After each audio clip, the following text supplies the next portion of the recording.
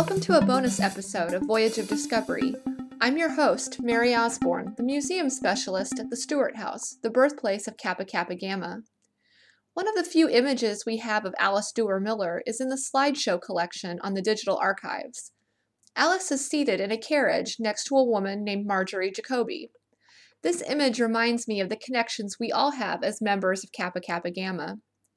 You see, Marjorie Jacoby was the daughter of Dr. Mary Putnam Jacoby, the first woman to study medicine at the University of Paris, and the first woman to become a member of the Academy of Medicine. Dr. Jacoby also mentored Emily Dunning Barringer, the first woman ambulance surgeon and a Kappa. Alice Duer Miller, Marjorie Jacoby, and Virginia Gildersleeve all attended Barnard College at the same time.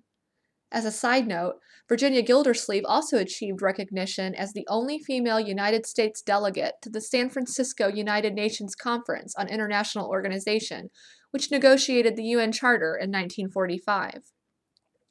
Gildersleeve said of Alice Duer Miller, "She was beautiful, and she was brilliant, and she was charming.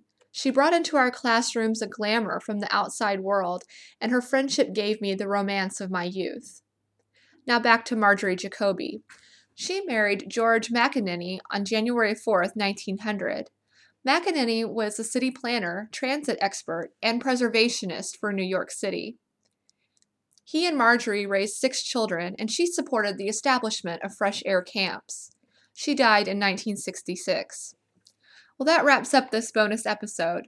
Remember to visit Kappa's digital archives on kappa.historyit.com. I'm Mary Osborne for Voyage of Discovery. Voyage of Discovery is recorded at the Stewart House, an educational outreach program of the Kappa Kappa Gamma Foundation. To learn more about the museum, visit the Foundation's page on kappa.org. Like us on Facebook and follow Stewart House 1865 on Instagram. Thanks for listening.